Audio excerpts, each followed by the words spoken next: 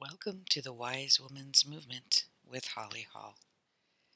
For the next few episodes, we are going to talk about consumerism and the woman, and how much we can turn this planet and its healing process on a dime, because we have the power, because us women are consumers. We are the economy. They have no idea how much power they gave us.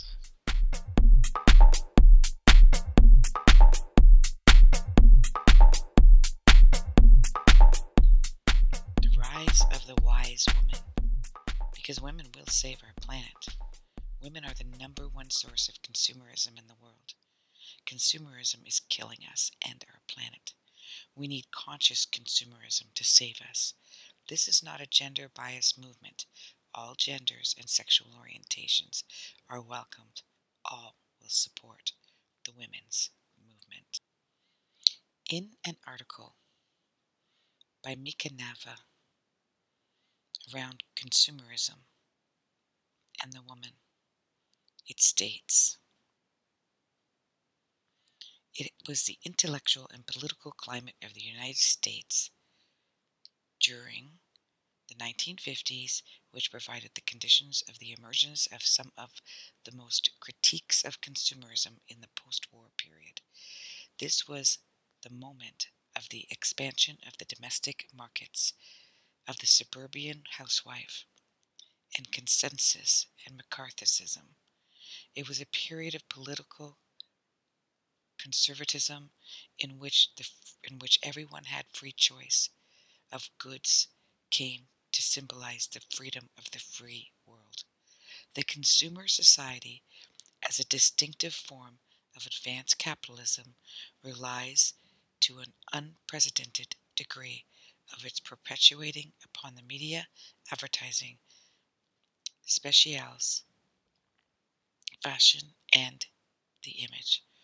Although a critical analysis of these aspects of mass culture was initiated in Frankfurt School in 1930s, it was not until the 50s and the 60s that it really gained momentum.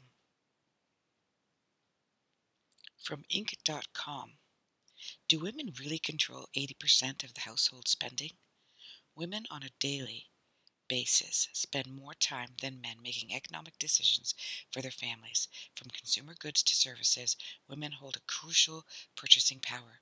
In fact, women drive 70 to 80% of all consumer purchasing through a combination of their buying power and influence.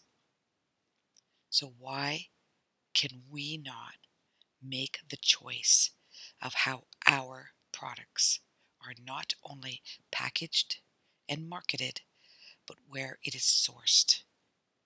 Conscious consumerism needs to be on the rise, and only us women can do it. Since the 1950s, they have been marketing to us. We purchase for everything. We are the number one consumered, marketed buyers of fashion, beauty industry, books, magazines, food, agriculture, pharmaceutical, and the beauty industry, cosmetic industry, and services. If we chose to change what we purchase, we could change this economy. We could change this on a dime. Will people suffer? Yes. Just recently on Facebook, I saw a article, a meme, pretty much around toilet paper. Interesting in these times, is it not?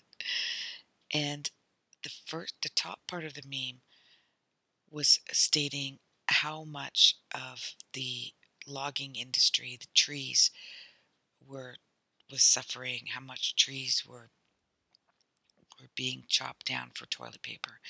And then one underneath said, hemp creates 4 times the amount of pulp in less space and can grow much faster within 4 months. Somebody had made a comment, yes, but the logging industry would suffer, and we do not want that. sorry to be the Debbie Downer here, but yes, as soon as we start to consciously consume and create those consumptions, create what we are consuming, there are going to be industries that are going to suffer. There are going to be people out of jobs. This is going to be a challenge. But look at the flip side of what is suffering now, who is suffering now, and how that suffering is implicated, and how it's creating suffering around the world. Is it not a good payoff? Of course it is. And we have to keep our balance about that. And as the rise of the wise woman's movement moves forward, we will support each other in understanding why we are doing what we are doing. Do we have to wait for something from Mother Nature or some kind of catastrophe to force us to curb our spending habits, what we spend it on, and how we create those consumptions, that those products that we consume? Do we have to wait till then? I don't think so. Because women are wise and women are powerful and we can do this on our own. Every time you purchase, you vote. Every time. Every time you buy anything, Amazon, online, grocery stores, at the furniture store, you vote for how you want something consumed. So what are you voting for? The 40-60 from 101 Answers from the Universe. The 40-60 formula is to have 60%, purchase 60% consciously. Your agriculture, your food, your products for your kitchen, your bedrooms, your family rooms, your clothing, your beauty supplies. 60% organic, 60% sustainably sourced, 60%